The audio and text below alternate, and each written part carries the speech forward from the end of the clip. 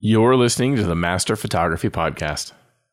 Photography is a journey in and of itself, from the thought of when you picked up your first camera to when you got your first paid project.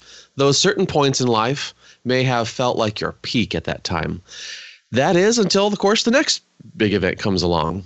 As a photographer, the creative summit can never be completely reached, as it is a continual process of growth.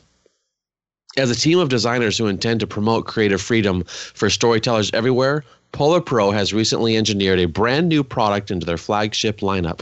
They are a company who specializes in everything filter related and decided to bring their expertise into innovating a new landscape filter system, and it's called Summit. Summit provides a direct path to success in reaching your next peak, as it aids in creating meticulous long exposures, time lapses, and sprawling landscape compositions. Summit is not only a tool to help you reach your next peak, but it also represents a symbol that you've made it there, as it is intended for use of professional landscape photographers.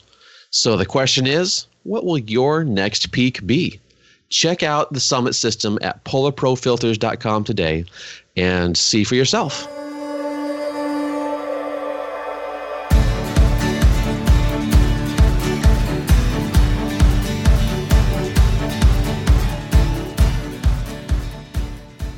Welcome into the Master Photography Roundtable, part of the Master Photography Podcast Network. You are joined by thousands of photographers listening to this show who are all on the same journey to master their photography. I'm Jeff Harmon, the host for this episode, and joining me today is Brent Bergherm. How are you, Brent?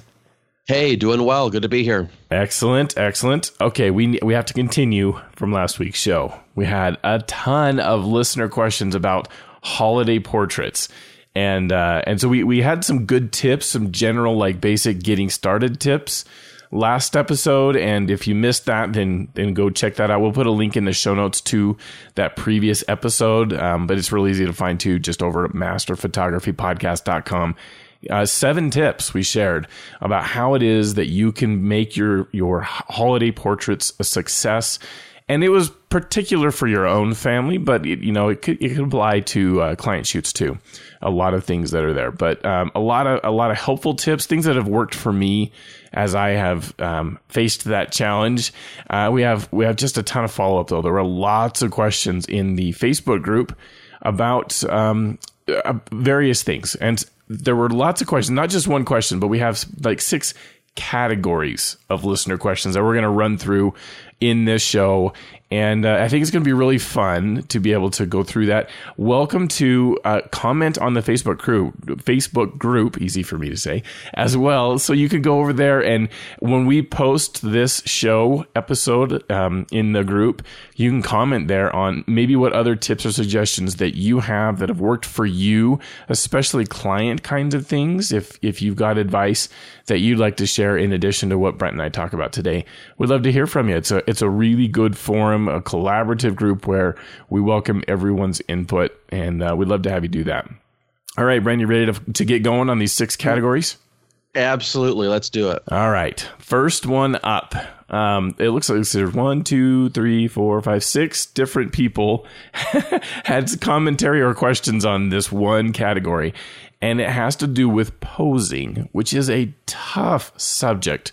Posing is really tough for photographers to do. I don't think I'm very good at it either, which is why I'm really glad my wife does client shoots with me, because she's much better at it. She has a decent, like, natural eye for how it is we should pose families.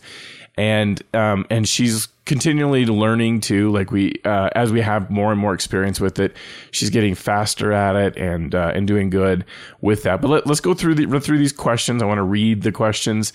I'm going to try to say names, which is always dangerous when we try to pronounce names, because we had one, Brent, from a few weeks ago in an episode where I think the name was Chris.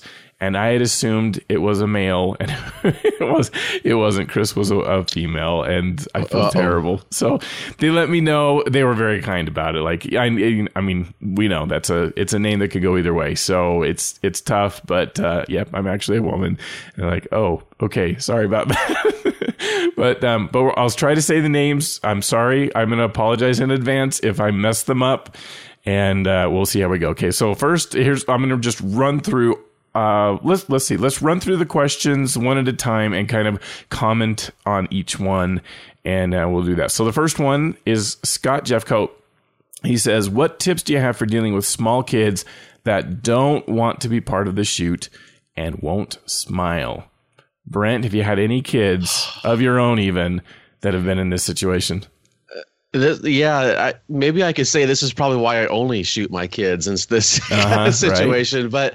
But that can be very tough. And for me, I try to balance between, well, we have to produce, we have to get something, quotes, good, right?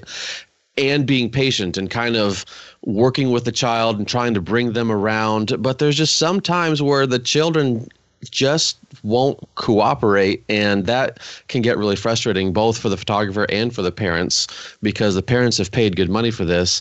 So what can we do to make sure that doesn't happen? Well, one of the things that has tended to work for me is to distract the child with something, and it's all about engaging them in some way. And I like to be able to have at least a little something available so they can get distracted and they can get their mind on something that they do like. So it also has to do with preparation. So I would, start at the beginning with the planning of the session and ask mom or dad to bring something that the child really likes. Maybe it's a special toy, a special whatever it is. Bring something.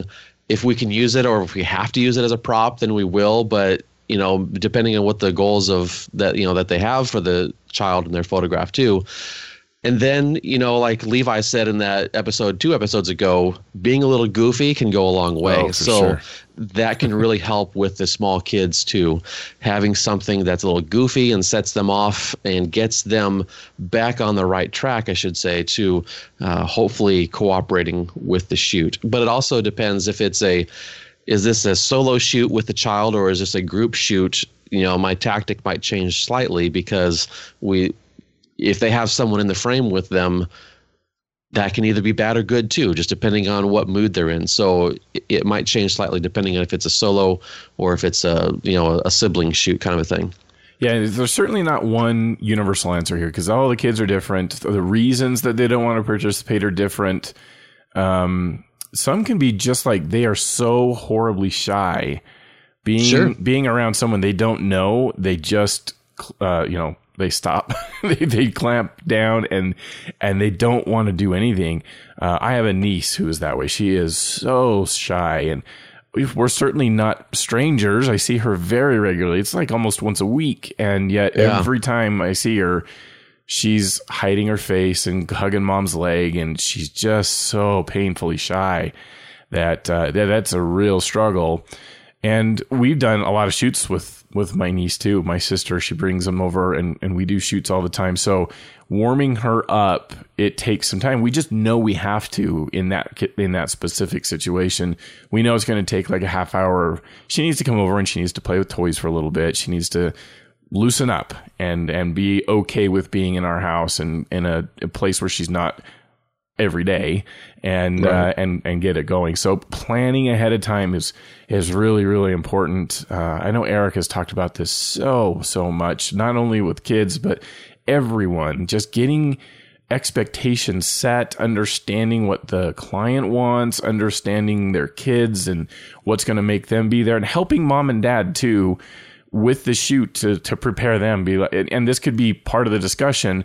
It's like a good checklist item if you want to produce a checklist of stuff to talk about in those pre-meetings, so that you can go through like, okay, well, are all of your children usually willing and are they pretty good at this? Not that they have to be perfect or like excited to take a photo, but to know ahead of time if they're going to be a challenge, and talk them through things like, okay, well, maybe not trying to have everyone be in super formal clothes that they hate right. Could help, and have that at least be something in mom's head and setting an expectation. Like if the smile is the thing you want the most, maybe it's not as important to make sure that you're all dressed up in formal clothing. Or a treat. Is there a treat they respond to? Could we have that? And maybe don't make sure you don't give it to them just before they come or anything. And it's going to be a reward for taking a really good photo and smiling or even like pulling it out and surprising them. Be like, look what I have. If you'll just smile really quick for me, I'll be able to, you can have some of this and whatever it is, stuff like that. Just knowing who they are, what they want, and how it's going to make it work can be a really important thing. And then, that slapstick comedy never fails with small kids. And it's hard for me. That does not come naturally at all to me. That's especially because and this is why my wife and I make such a good team with this, because I'm all about the technical stuff, as everyone, I'm sure that's not really hard for anyone to imagine. I like the setup of the lights, the setup of the camera, and getting the right, making it look the very best it can. And I'm really focused and thinking through that. And so then my wife can take on the posing and getting kids to look and smile and feel comfortable. And it works out really, really well for us. Those photographers who do this just by themselves, I feel for you. And it's a little tougher job than what I face all the time. So it's good. I don't think there's a single answer for that question. And I think it takes some experience. The people who figure out how to work with people and their kids and get practice with it are the ones that really do well with portrait photography. And that usually makes a client for life too. Like if you can have a really good experience with a client and their family, they're going to come back year after year after year. Mom usually wants photos every year, and they're going to be back if you have a good experience and you get their kids. So it's so worth the time investment to make that work if you can. Absolutely. All right. The next question follows along. This is in the same kind of category, the same type of question. This is Josh Austin. How to deal with parents who know their kid was a turd for the whole shoot, but they still complain when they're not posed well in the final images, or they complain that they didn't get as many final images as they wanted. Do you send images that are not great just because they are all you have? He says, I love kids, but man, do I hate taking photos of them. Sounds like Josh has some experience, and it can be tough. Yeah. That can be a really rough situation. So what do you think, Brent? Well, this certainly comes back to the whole idea you just talked, about whether it's a checklist and just doing what you can to do your homework beforehand.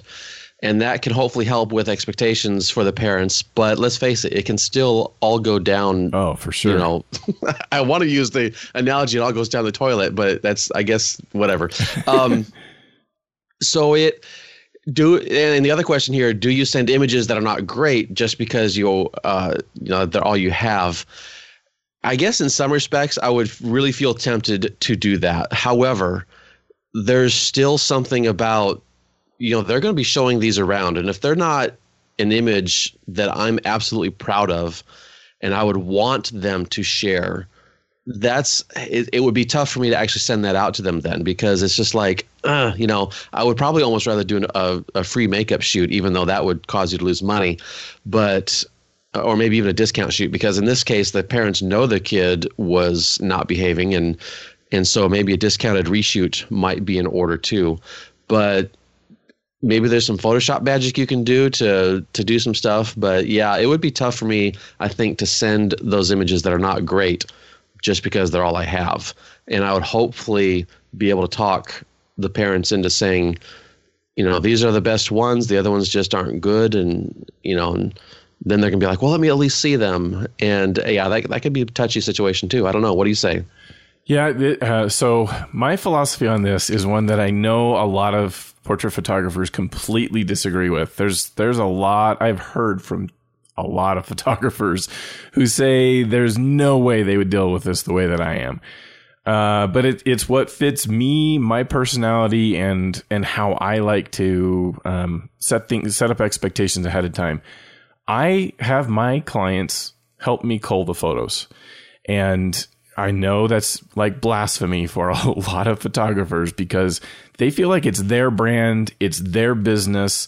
They are being hired for a job here, and they feel like it's an expectation the client has that the photographer is going to deliver to them the very best of the images, as that's part of the service they offer. For me, and maybe it's just something I make clear right up front too, because not every client wants to go through their images and pick out the ones that they like the best. But I feel like they're a better judge of this than I am.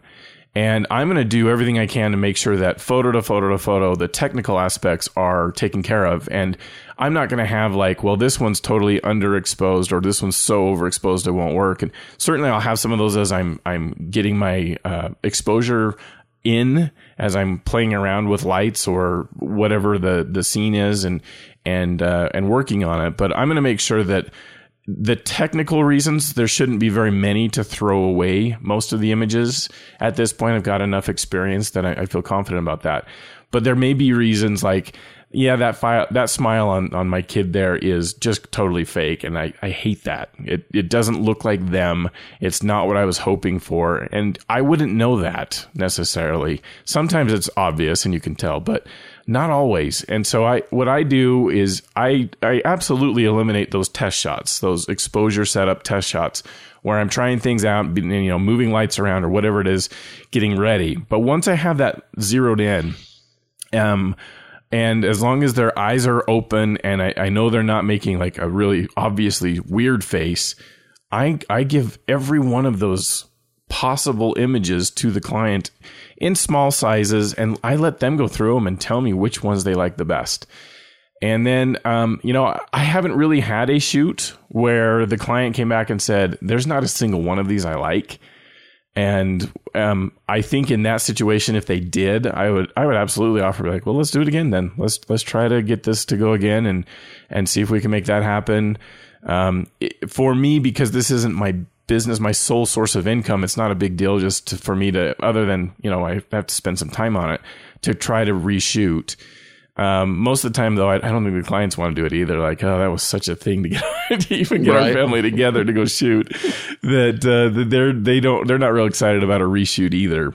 So, and I would in the moment, I had another checklist item. I think if mom and dad don't feel like they're happy about this, it's good to just like have the discussion right there. Like, okay, so this isn't really working how you'd want. Do you want to try to reschedule something or do you want to keep trying? And is there something we can do? Could we take a break for a little bit and have them play around for a little bit and try to, shrug off this whole experience and see if we can regroup and come back? Or, it's a fluid situation to try to figure out what to do. It's not easy. Again, not a single answer here, I don't think, on how to make that happen. And it can be totally tough. I guess I have had, a shoot where kids just totally shut down and didn't want to do it, and mom and dad just didn't want to come back either. So there was a deposit they gave, but we just kind of walked away from the whole thing.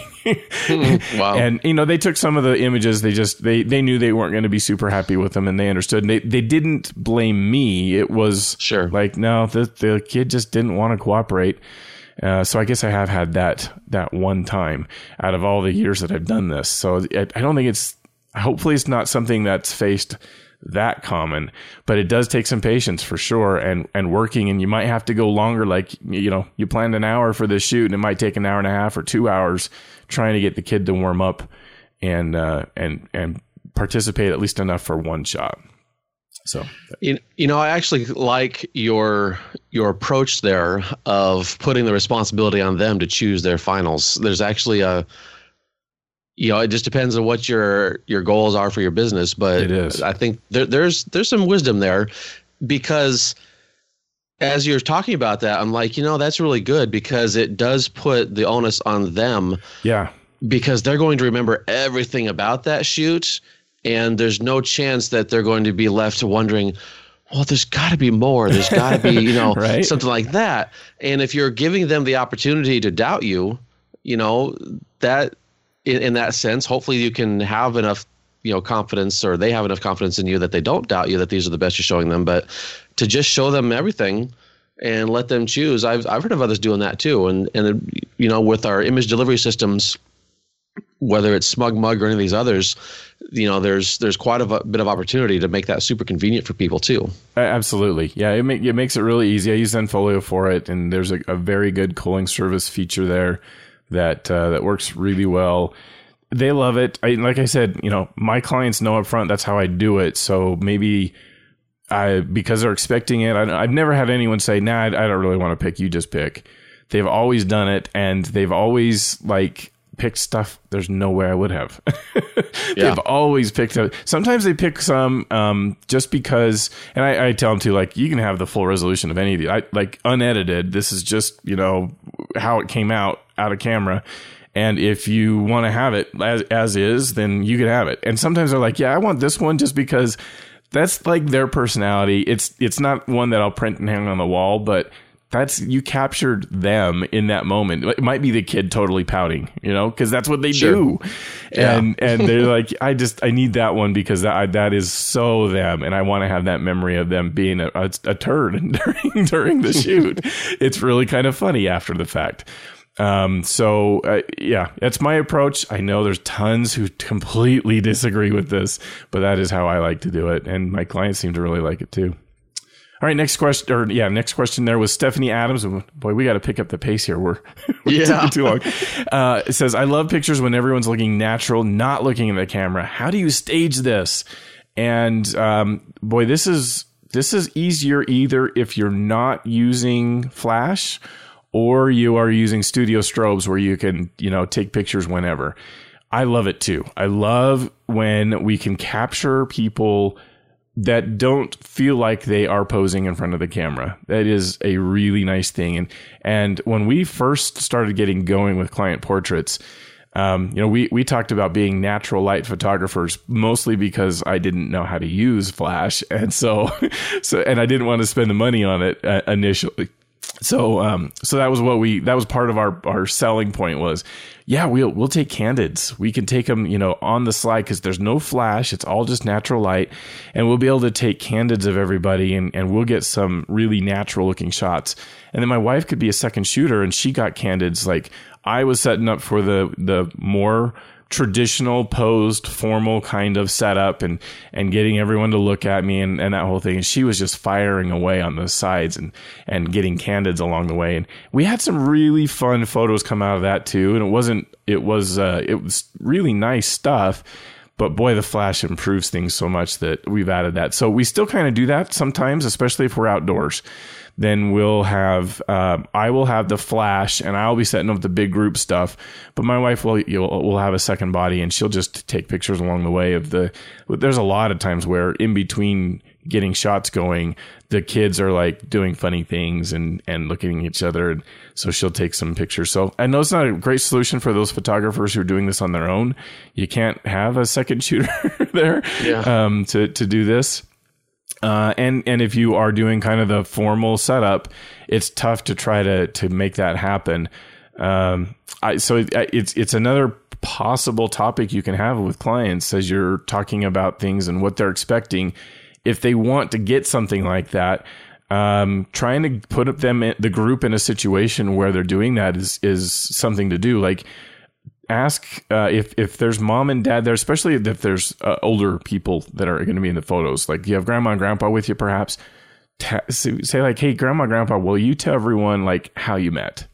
And then just have people looking at them while they're telling the story and snap photos while they're doing something like that. It doesn't have to be exactly that thing, but trying to get the group to relax and be themselves, doing something that is not just looking at the camera, because that will never produce those natural looking kinds of shots.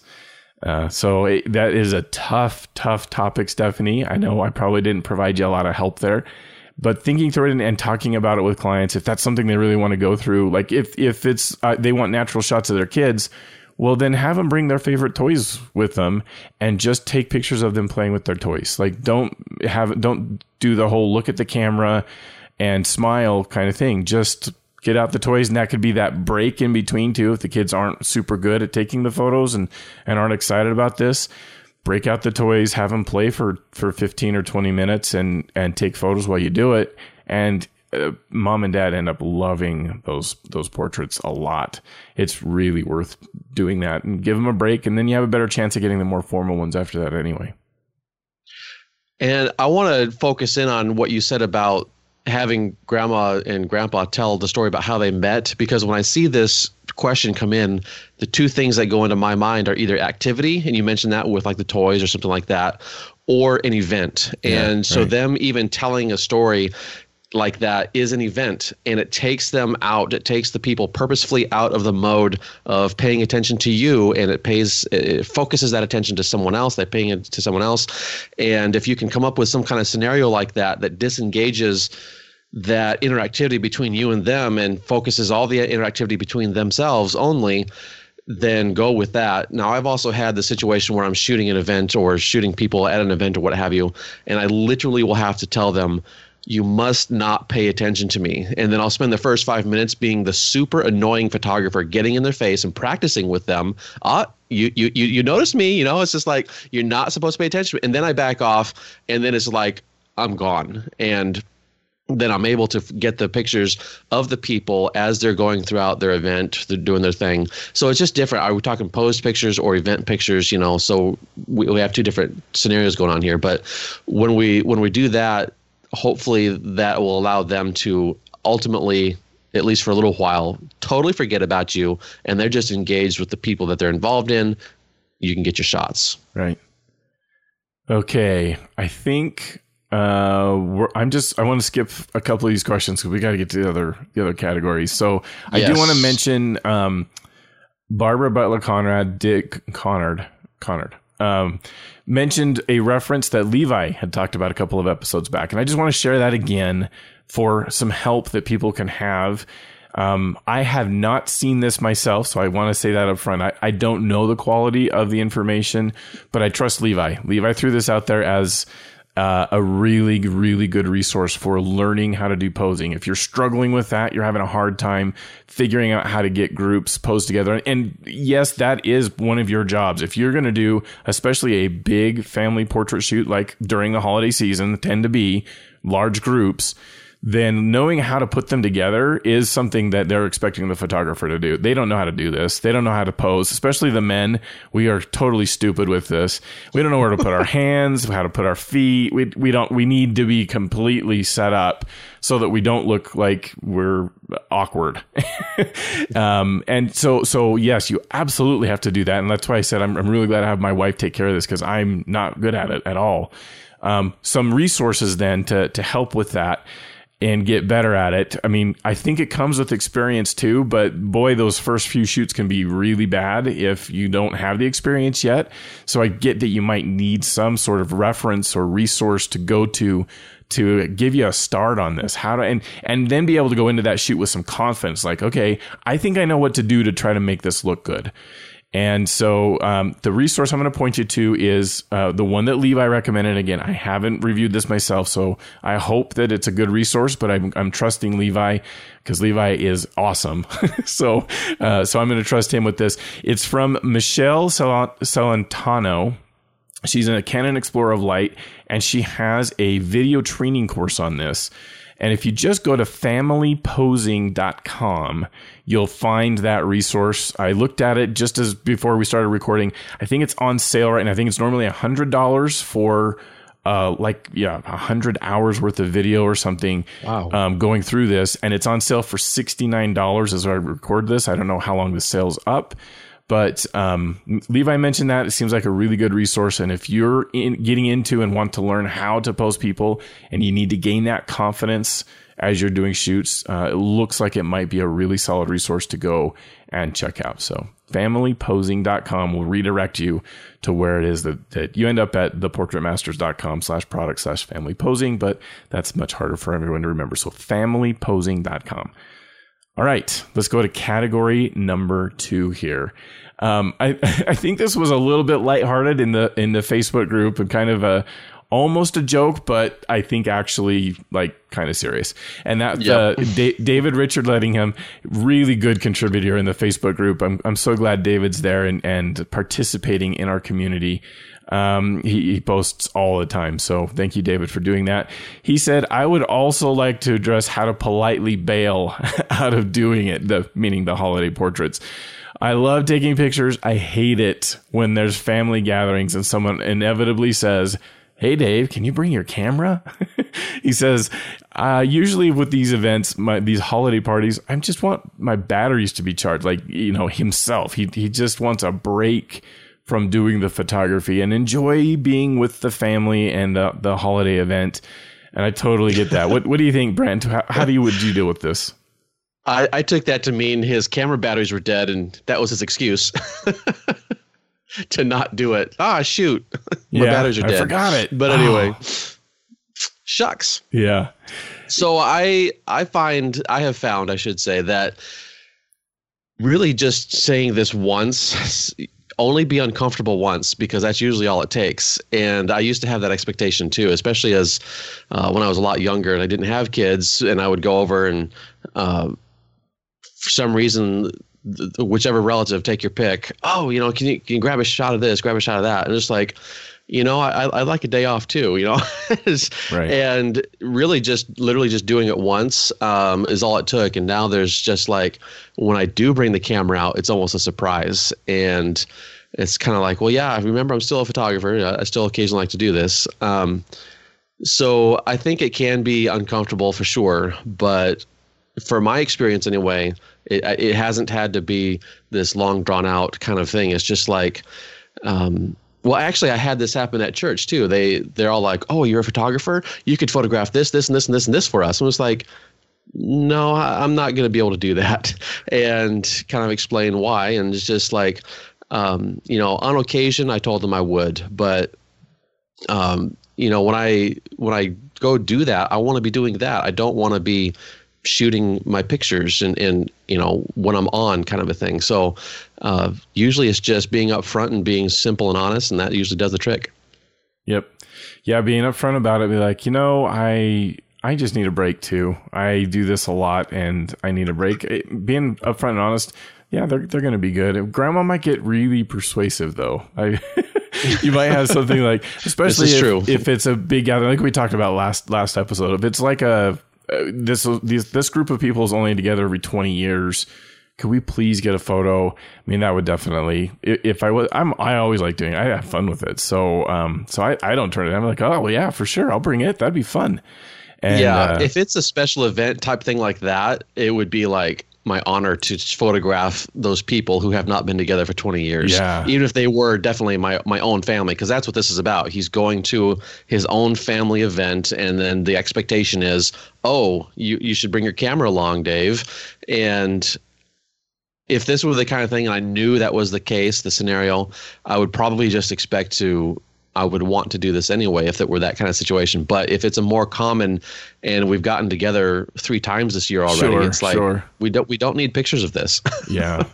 Yeah. At least not the formals. Right. Yeah. It's kind of a little tricky, but being honest is definitely the best thing. And be like, I just want to relax with you guys. I don't want to do the pictures. And then the only thing that would really change, if that was how I felt, which I usually don't, so that's tough for me to say, but the only thing that would take me out of it then would be like if someone else in the group got out the camera and was going to take photos, then I'd be like, oh no, I don't. I want to do it. I'd have a hard time letting that go. Oh, anyway, yeah. Michelle A adds to this. She says, exactly. Would you do that? Or family friends who ask for a shoot and then they want the raw files to edit themselves, which I haven't had this because there's not any photographers in my family, either side of my family, that do this much. Almost all of them have not only their smartphones, of course, but they have actual cameras, but none of them are into it as much as me. So they all are very happy to defer to me and let me do all of it. So I've not run into this where someone has said, can I get the raw files? What would you do, Brent? Have you ever been asked for raw files?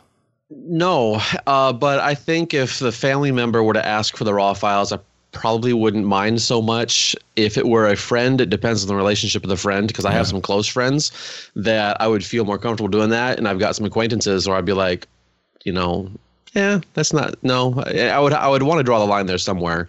And that can definitely be a slippery slope of then the friends talk and like, well, you gave them the raws. You didn't give me the raws. So you definitely want to come up with something for yourself. But for family, I don't think I would have a problem with it.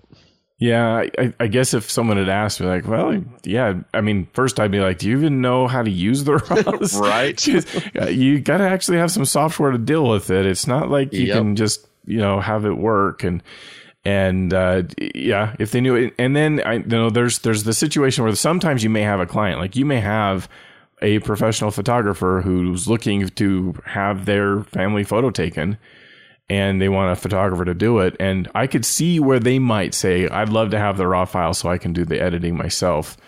And I don't know how I feel about that. I think I'd probably still, it might make me nervous. It might make me like, okay, I don't know if they'll like the photos that I produce, that I create compared to with what they can do.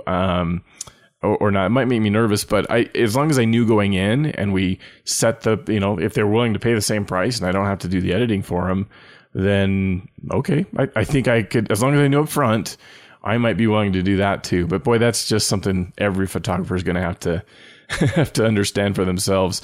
I saw some other comments on this question, like, I'll never give my raws. And yeah, if that's how you feel about it, then don't. That's just fine if that's not something you want to give out. And to me though, that it almost shows that insecurity of your photo, your skills.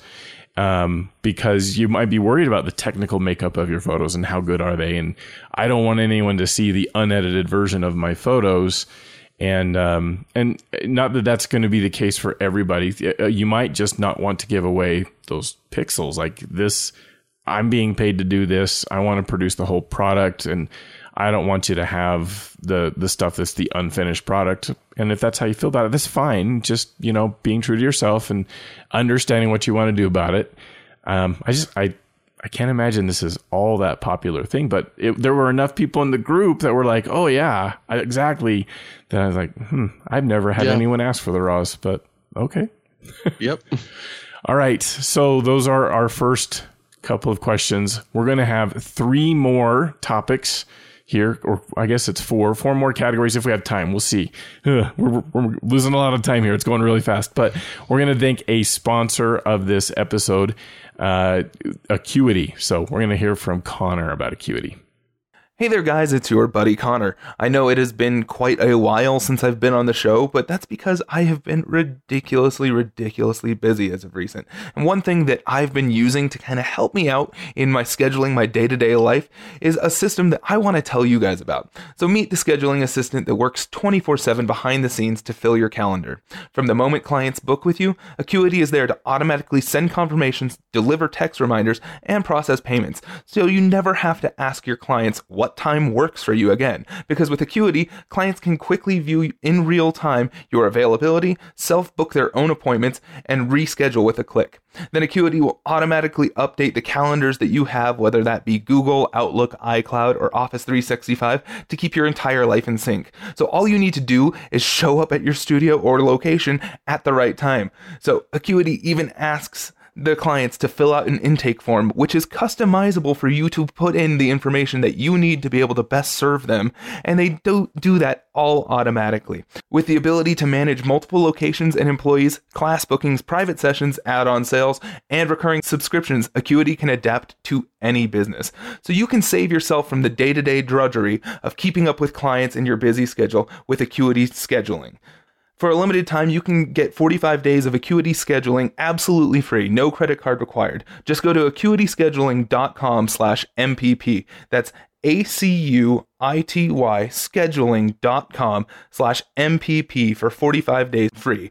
Let me tell you guys, I really do use this in my day-to-day life, and it has saved me so much time. It's a service that I highly recommend to anybody that is looking to automate their system and just send clients to you whenever they land on your website. It's a fantastic piece, and there's a reason that I'm the one that's here doing this advertisement, because I have real hands-on experience, and it really is something that I stand by. So one more time, I'm going to say that's acuityscheduling.com/MPP for a 45-day free trial.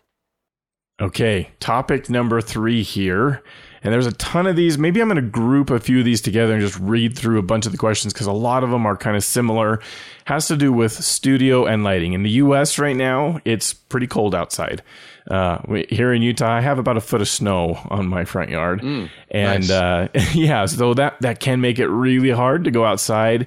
People's faces turn red really fast, and kids don't want to be in the cold, or if the snow's around, they want to go play in the snow. So it can make a really tough environment for being outside. So a lot of these questions have to do with like, well, what can we do, especially if we don't have a studio per se? We don't have a dedicated space for photography with all of the equipment you need to have that work. How do you make this happen? So let's read through a few of these questions here. Nelson Tapias says, if the client's home is not an option and you don't have a studio, how do you find indoor locations to shoot in? I've seen this come up quite a bit as the weather gets cold. I know every city would be different, but perhaps there's a good general strategy. What do you think, Brent? Location-wise, what could be like general advice for how people could find a location if they don't have one? Wow. Yeah, that is a big question. For some reason, I'm drawing a blank. But if you're, let's say, a member of like the local chamber of commerce, I guess you could always go ask them, or maybe just ask them anyway. They might have ideas to some locations that might not be as problematic for doing that. I might think too, to ask maybe, like we have a fairly large hotel here in town, and pretty swanky place, and they have a gorgeous lobby. And if you were to somehow get in, with permission like that to use that location, it's obviously private property. You don't want to just go start setting up and then everyone's like, what are you doing here? You want to arrange it beforehand. But a place like that could be a really sweet venue, and they might want a small payment, or they might want you to sign some kind of release form about if you trip over a cord, you're not going to sue them, that kind of a thing. But I would start looking at those types of venues. And then if there's any, I wanted to start to say if there's any educational institution, especially like a public institution, but they might even have problems with it because you just have this whole idea of doing a commercial shoot on public property kind of a thing. So that's probably a bad idea. I don't know. Do you have any ideas on this? Well, I was going to say just that. Yeah. Community colleges, they tend to be strapped for cash enough that they rent out their spaces regularly anyway. So, this is true. Yeah. I kind of didn't think along those lines of going with a full-on room and renting it, but absolutely, they usually have rooms to rent. Sure, and the hotels, that's a place to check. And of course, the cost for this, you need to roll that into the cost of the shoot. If you're normally an outdoor photographer and you don't have to pay for the venue, now you're just going to need to do the research ahead of time and figure out where the venue can be. Like, you got to figure out the group size so you can find the right venue and how much is it going to be. And just, they're going to have to know this is a part of the cost of this. And, if it's too much, then you're not going to do the shoot because it's too much and you're not going to waste money on this. So, you got to find a place. So the community college, there's church buildings everywhere. There's lots of those. So even if you're not a member of that church, you can, certainly ask about taking photos in there, and churches that, either open it up for free to you, or they may have some standard fee that they'll charge, and you can get in there and use their building because they usually have bigger gathering areas. I've even seen, and I've done a few shoots where, we had the connection within the client who was there, but there's some neighborhoods that have, some sort of little venue that's owned by the neighborhood that is kind of a lodge kind of feel or something like that. And they can get in there and they'll let the people who live in that neighborhood go in there for a little bit. And so I've done that. I've shot some groups inside some of those, putting feelers out. Like if there's something, asking the clients, is there a venue? Is there a place that you know of where we could take the photos? It's even better if it's meaningful to them, if it's a place that they know. Yeah, sure. Then asking for ideas from them is not bad. Certainly getting involved in your local community groups too. If there's a Facebook group for your area, there's photographers. I'm a member of several Facebook groups for my area, and so I see common, like huge ideas, or I'll see people post photos that they took in a certain venue, and I'll note that down. I'm like, oh, that's a good place. I like that. That's a nice building to go do this in. And obviously they were able to do it. So there's probably some way to figure out how to get in there and figure out what the costs might be involved and things like that. So certainly could take some effort, some research. And once you do it for a little while, you kind of get your go-to places. I have those. I have my go-to places of things I know I can make work. Things that make nice backgrounds, have like good furniture for the people to sit onto, or if I need to bring stools with me or whatever it might be, so that it'll get set up. So yeah, you absolutely have to plan a little ahead of time. You don't want to meet a client and be like, all right, so where should we go to take photos? Yeah, that's not going to work. You got to do this ahead of time and make that happen. All right, Dan Lemons says, ideas for shooting holiday themed sessions when you don't have backdrops or a really great holiday location or props. Kevin Malik added to that, said, I second this. I'm lucky to have tons of space, but not everyone has backdrop space, and it's really cold and wet outside. So a lot of people aren't up for outdoor portraits. And then I'm just going to add, let's see, we'll do two more because it's all along the same lines here reading these questions. Sure. Declan Flynn, any tips for using those printed photo backdrops, those 10 by 10 photo backdrops of a Christmas scene that the kids and the family sit in front of? Some photographers use them and they look great. Others make them look really, really fake. And then Jules Dupree, how do you get proper lighting on the people and be able to have the nice Christmas glow vibe? And Nanato Nani Ramirez, indoor family room picture ideas with the tree and how to light it successfully. All right, so let's kind of go from the top there. Backdrops. So Brent, what do you think about getting a nice holiday feeling kind of backdrop in a photo?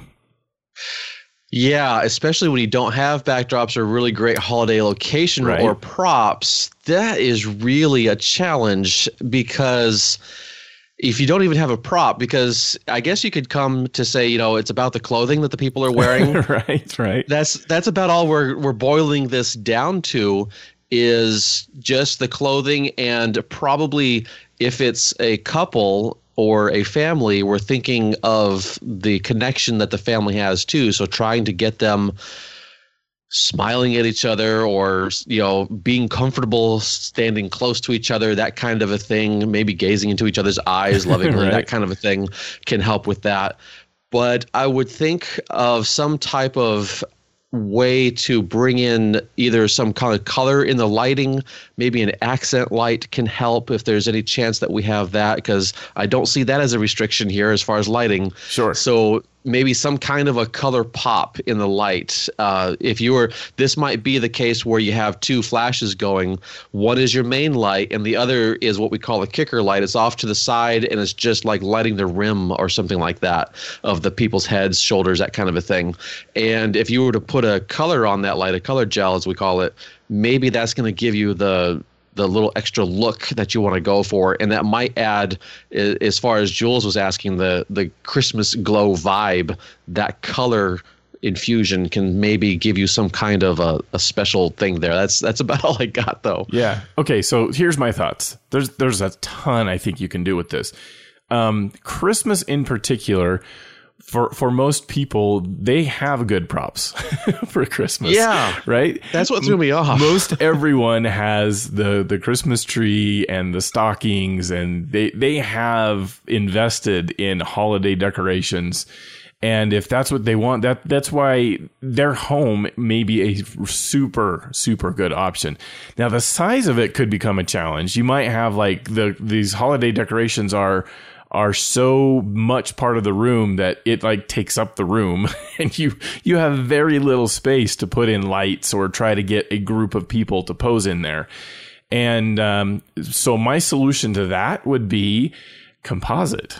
So, taking a picture of that room and get it lit just dreamy. And it's you'll have total options then to be able to do that. Make sure that you almost go natural light. You might not even need flash to be incorporated, because we love the feel during Christmas time of the Christmas tree lights being like the primary source of light, or if there's a fireplace, having the fire lit and have that and the Christmas tree lights being the primary source of light. And then you put the camera on a tripod so you don't have to worry about, you can go to really slow shutter speeds and get a beautiful exposure of that room, and then take a separate picture of the family. If it's not there, another location, whatever it needs to be, and then composite them together so that they look like they were in that room, can be just a beautiful, beautiful image. And now that takes some work. You got to know how to do a composite, and investing in yourself and training and skills to know how to do that is important. Another idea would be, like you talked about with the coloring in the lights. It'll make it feel like a holiday photo if you use non-standard colors in the lights. If you have a red and green background, that's, we all jump to Christmas being red and green. And so if you could gel some flashes and use them in the background, so it produces a red and green background, and then you have the family, they could be wearing sweaters, so it feels like it's the cold stuff or whatever, and theme it that way. That works really, really well. And one big piece of advice I'll give you if you want to try to get those colors to be stronger, well, 2 bits.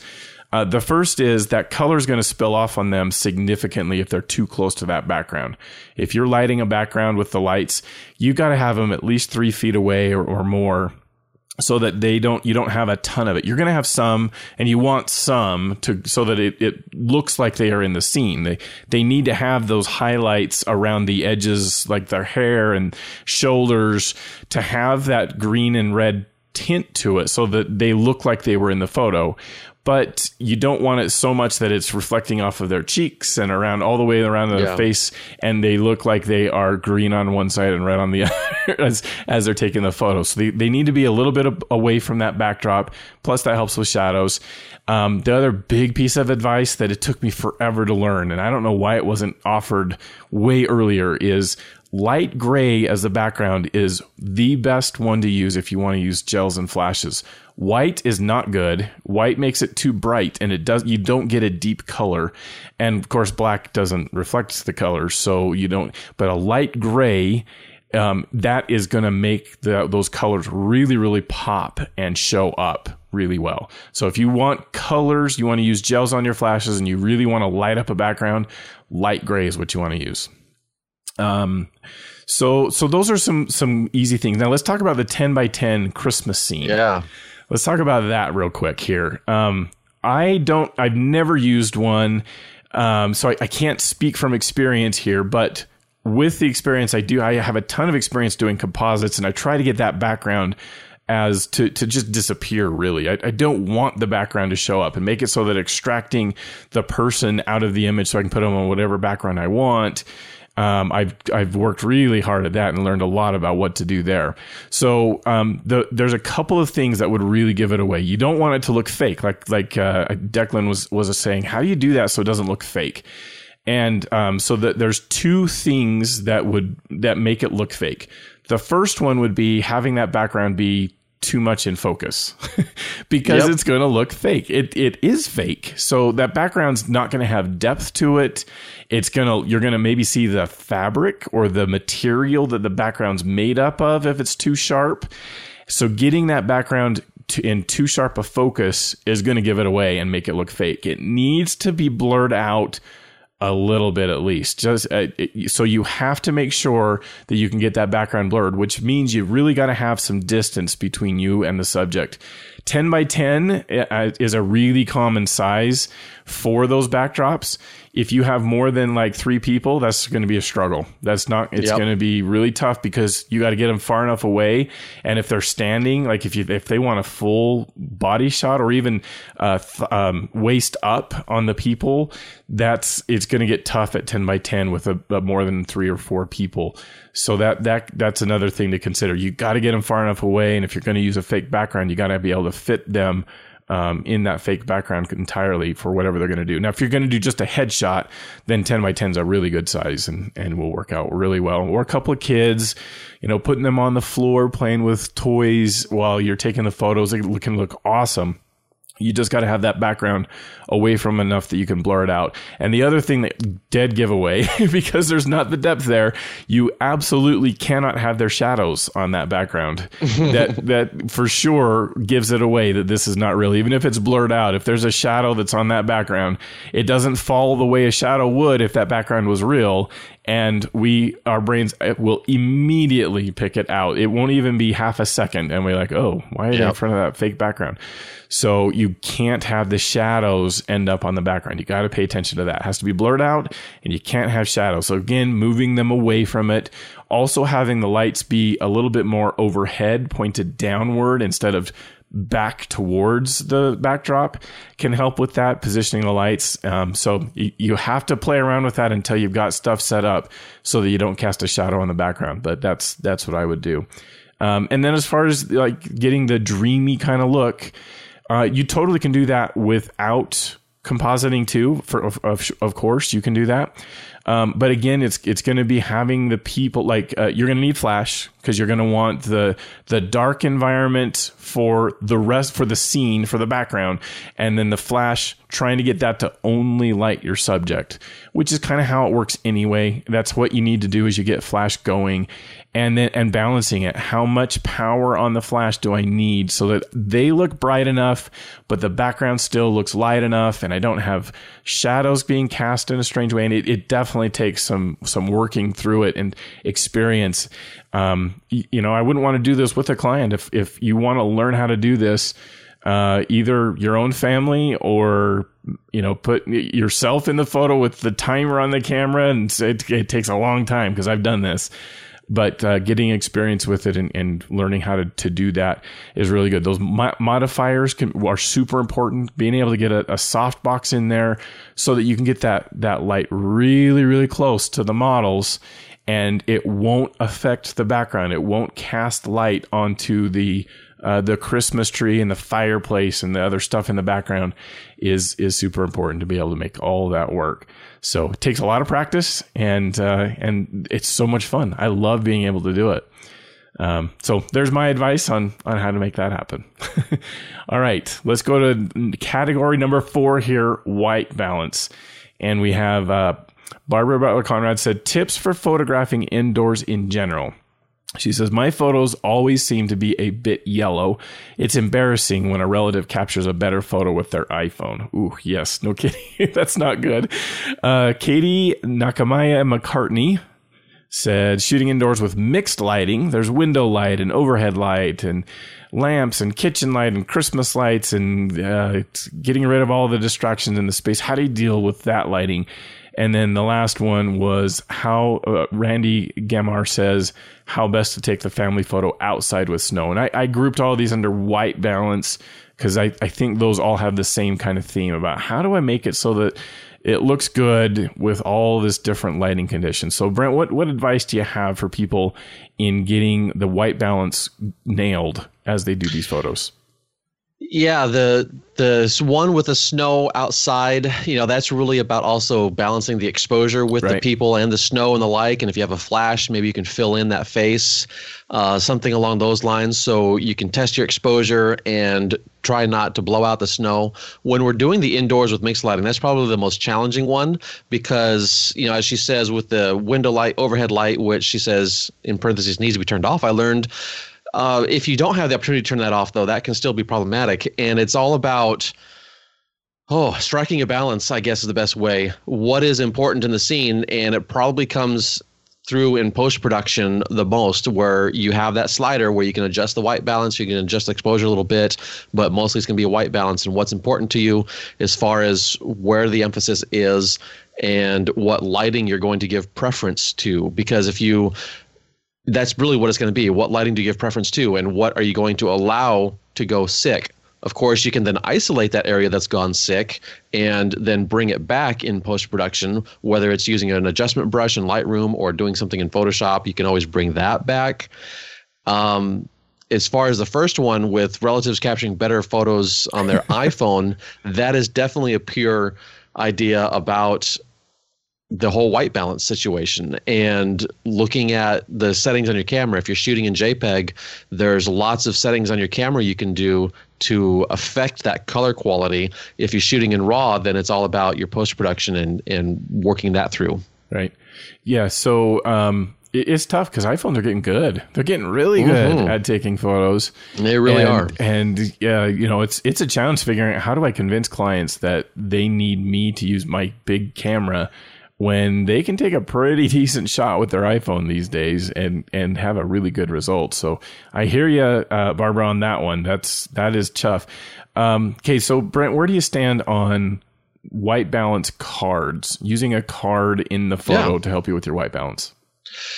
If it's really challenging, like the middle one by Katie, that's where I would want to, if I don't have a card, I'll want to find something that is in neutral color and shoot that in that lighting so I can at least have a starting point. But I do have a white balance, a little gray card type thing, and I'm all about using that for the first shot or two, just as we changed up the lighting situation, the like, because it at least gives us a starting point. Initially, I would definitely not want to say that is going to be your best because it's still not considering the art, quote unquote, of the image and the aesthetics of the image, but it is a great tool to have as a starting point for sure. Yeah, and when you use it, if you do decide you want to use a card, and this might be one of those situations where that will be good. If you're going to go to a client's house for doing a holiday photo, the chances are really, really good you're going to have a ton of mixed lighting to deal with, and it's going to be challenging in post, even though it's like white balance is one of those things that you really have a ton of control over when you change in post. You can totally fix almost any white balance problem in post, especially if it's a RAW file. There's so much room to deal with that.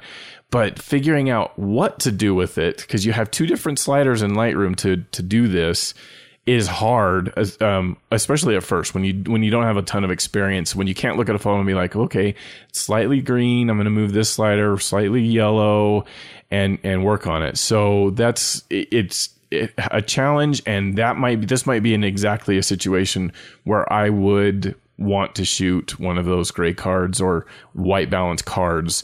And just make sure when you do it that you have the person hold the card and hold it parallel to the camera. Because that's going to help you get the skin tones right. The skin is also going to be parallel to the camera with all the light falling on it. And you need to have that gray card be in the same position as what the skin is going to be. That's what we want. We want the skin to be white balanced. We don't care as much about the whole rest of the scene. It's the skin, and the people need to look right. They don't need that. We don't want them looking green or yellow or pink. We need them to look right.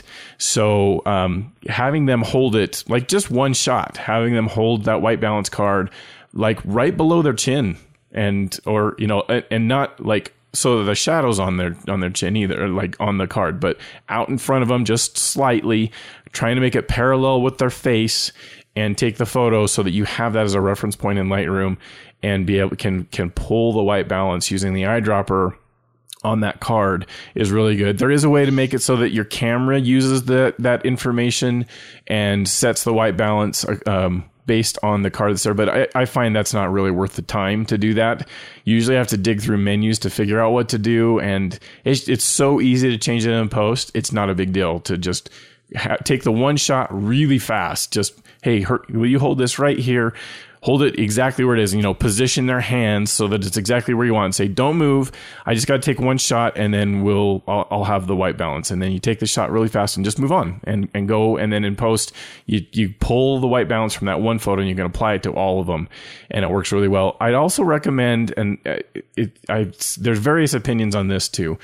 I recommend in this situation, don't use auto white balance. And that's just because then it makes it easier to copy the white balance from one photo and paste it to all the rest and have it work. Where if you use auto white balance and you copy it from one and paste it, it may not work on some of those photos that you pasted on, and they might look different. The camera might have changed things, and that can be tough to have it work right. So I recommend no auto white balance in this specific situation.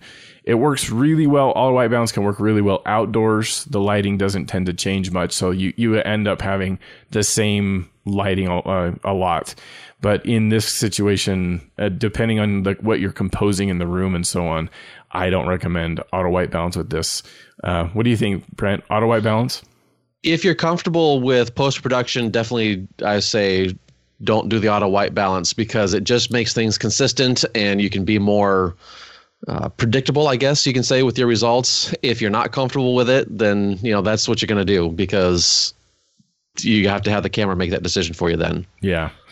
I like to take control of the camera. Okay, and one last thing real quick here is outside with snow and exposure. Like Brent said, that's a tough thing. And this might be helpful even for the very mixed lighting situation. I use spot metering on this so that for doing the exposure. Because again, the skin is what we care about. The skin is what we want to have be properly exposed. And even if some of that snow gets blown out, it's going to be okay. That's not why you're taking the picture. You're taking the picture for the people. And if some of that snow goes to total white, it's all right to lose some of that detail. Hopefully you could in post change the exposure, like, use an adjustment brush perhaps in Lightroom and lower the exposure on the snow a little bit, or try to deal with the highlights and bring back some of the detail. It doesn't get totally like blown out in your raw file. But even if it does, that is definitely preferable to losing or having not enough information in the photo, or having to raise the exposure so much you're getting noise with the skin on the models or the people you're taking the picture of. So spot metering, using that to meter for the skin and figure out, like, if you're going to be outside, there's probably a lot of light. That snow is probably reflecting a bunch of light, and you need a meter on the skin to figure out what your exposure should be. The camera has almost no chance. There's so much white and bright light around it. It's going to underexpose your photo if you let the camera use anything else but spot metering, really. And one other tip with that is, with Canon cameras, it does not matter where your focus point is. Spot metering always goes from the center. You cannot change it.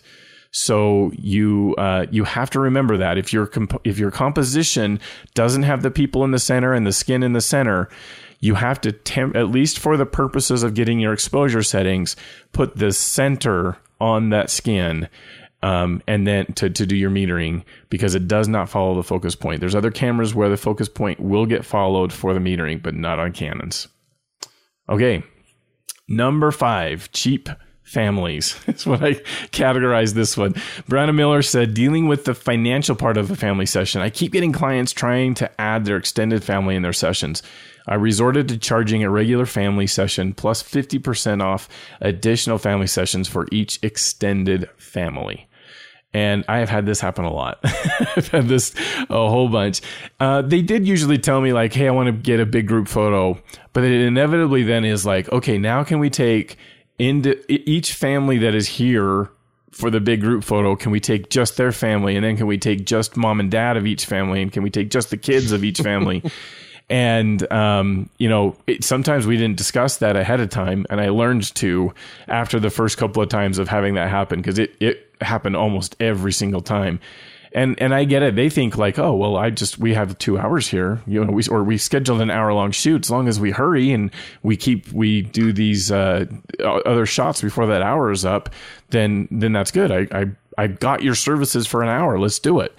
And but all that post-processing work and posing work and all that is a lot extra. So yeah, I'm really upfront as I work with clients, and when they say it's going to be a big group and we're going to have 30 people there, immediately I know, okay, that means they're going to want to take individual families. And so then I ask the question right as I'm talking with them, okay, do you want to take individual families too besides the big group? And oh yeah, for sure.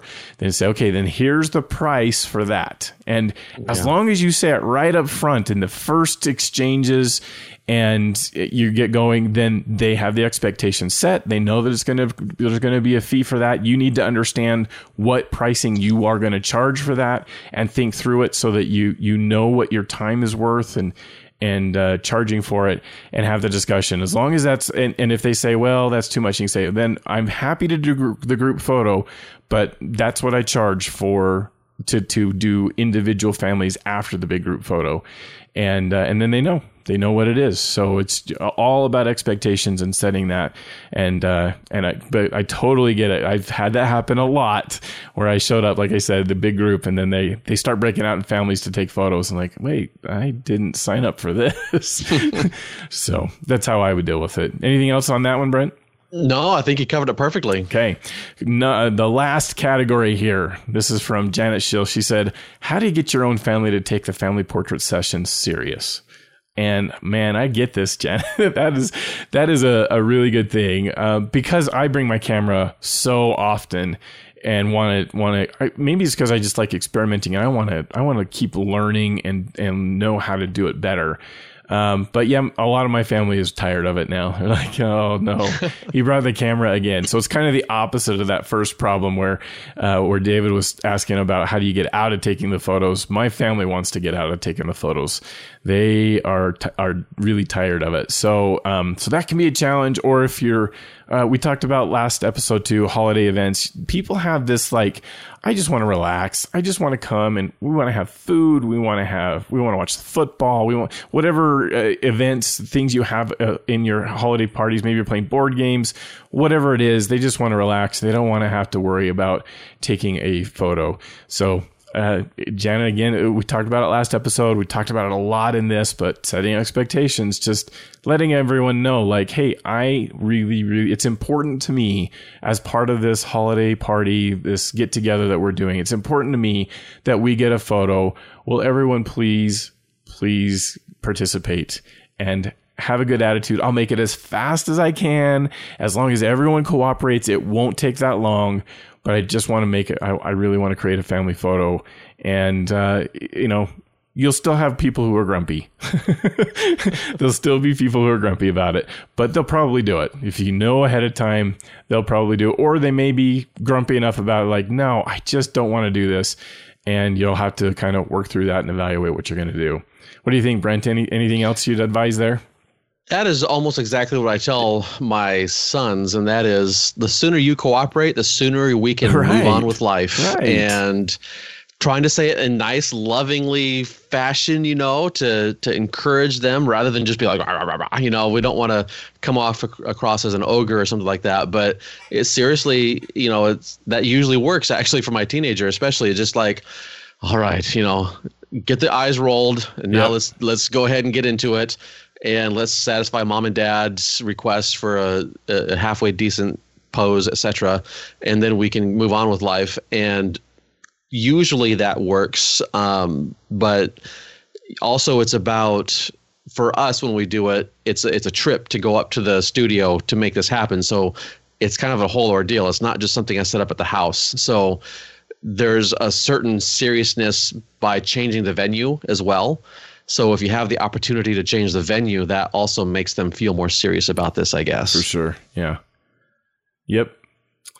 Okay, let's go to our doodads of the week. I'm going to start off here, and I'm going to recommend something I've recommended in the past, but I've had more time with it now. I actually own one, and it's awesome. And this is the Sat Pack. And, during the holiday season here, especially if you're doing landscape in the U.S., with it being colder, there can be some more dangerous conditions. You could have like a car problem. And if you're out in the middle of nowhere trying to get photos and you have a car problem and it's really cold, that could get dangerous fast.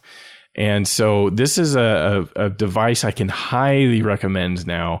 It's really, really good. I've used it many times. It works super well. And I love the pricing model. So this is the Sat Pack, SATPAQ. I'll have a link in the show notes too. They're not a sponsor. I'm not affiliated with them. I don't get anything from it if you buy them.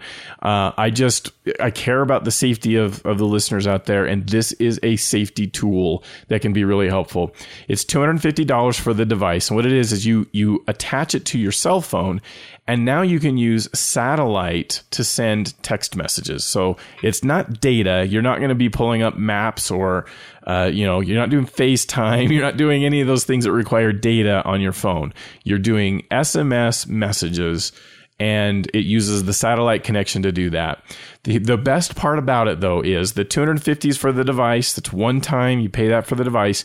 And then you can buy message packs. The cheapest, I guess the least expensive, but most expensive per message because it's a small quantity. It's $55 for 150 messages.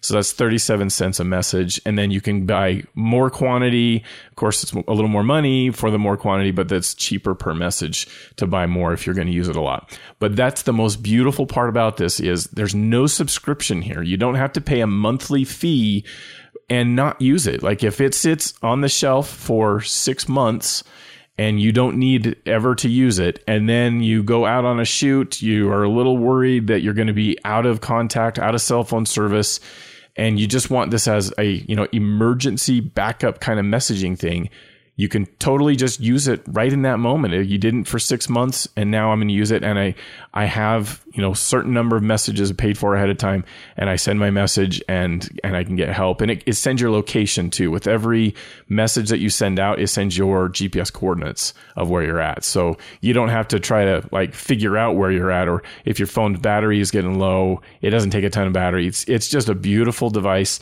I love it. And this is definitely going to be on my holiday gift guide this year. I think I'm going to try to publish a holiday gift guide on phototacopodcast.com, and this will be on there as for the landscape photographer. This is a must-have tool, I think. We'll probably share this in our respective gift guides because this is definitely something that interests me as well. I love that device. I don't have one, but I love the thoughts behind it. So that's really cool. My doodad is a hiking guidebook, and specifically the one I'm linking here is just for Death Valley because I'm potentially going to go down there this coming spring. But just any type of hiking guidebook to, maybe inspire you, get you some ideas for where you might want to go. And as we start making plans for the next year and the like, that's what I'm thinking of. So that's what I got for my doodad, hiking guidebook. All right. There'll be a link in the show notes to that. We want to remind everyone you can get to our show notes at masterphotographypodcast.com. We have everything there. All the links that we've talked about in every show are documented there. You can find me at jsharmanphotos.com for my work, or my other podcast, phototacopodcast.com, where I have lots of technical discussions on how to set up photography. I talked about how I like to get the technical details. That's what I focus on during my shoots, and I share my tips, the things that I learn, and the things that have helped me so that I get the technical aspects taken care of are shared over at phototacopodcast.com. So go check that out. Facebook, Instagram, Twitter, all there in the show notes. Brent, where can people find you? So I have made a few changes, and my main website now is latitudephotography.school.com. It is a new service that I'm bringing up and working on, and people can sign up for being notified when it's finally available, which will be in the first quarter of 2020. And I will bring back my website under my name. That will just be a gallery of my images and a few other things like that in this time frame as well. But for now, everything is over at latitudephotography.school.com. And if you were to type my name, brentbergherm.com, it will just forward you there to Latitude Photography School. And then, of course, my own podcast that focus on the interests of folks in the travel photography genre, Latitude Photography Podcast. And you can find me at Instagram. That's where we use my name, Brent Bergherm, and then Brent Bergherm Photography on YouTube. Excellent. All right. Hope those tips were helpful. And again, if you'd like to contribute, go over to the Facebook group. And we'd love to have you tell us any tips that we missed, any things that you have found helpful, and share. Help us out with that. It would be wonderful. We thank you all so much for listening, and we'll see you again in another 7 days.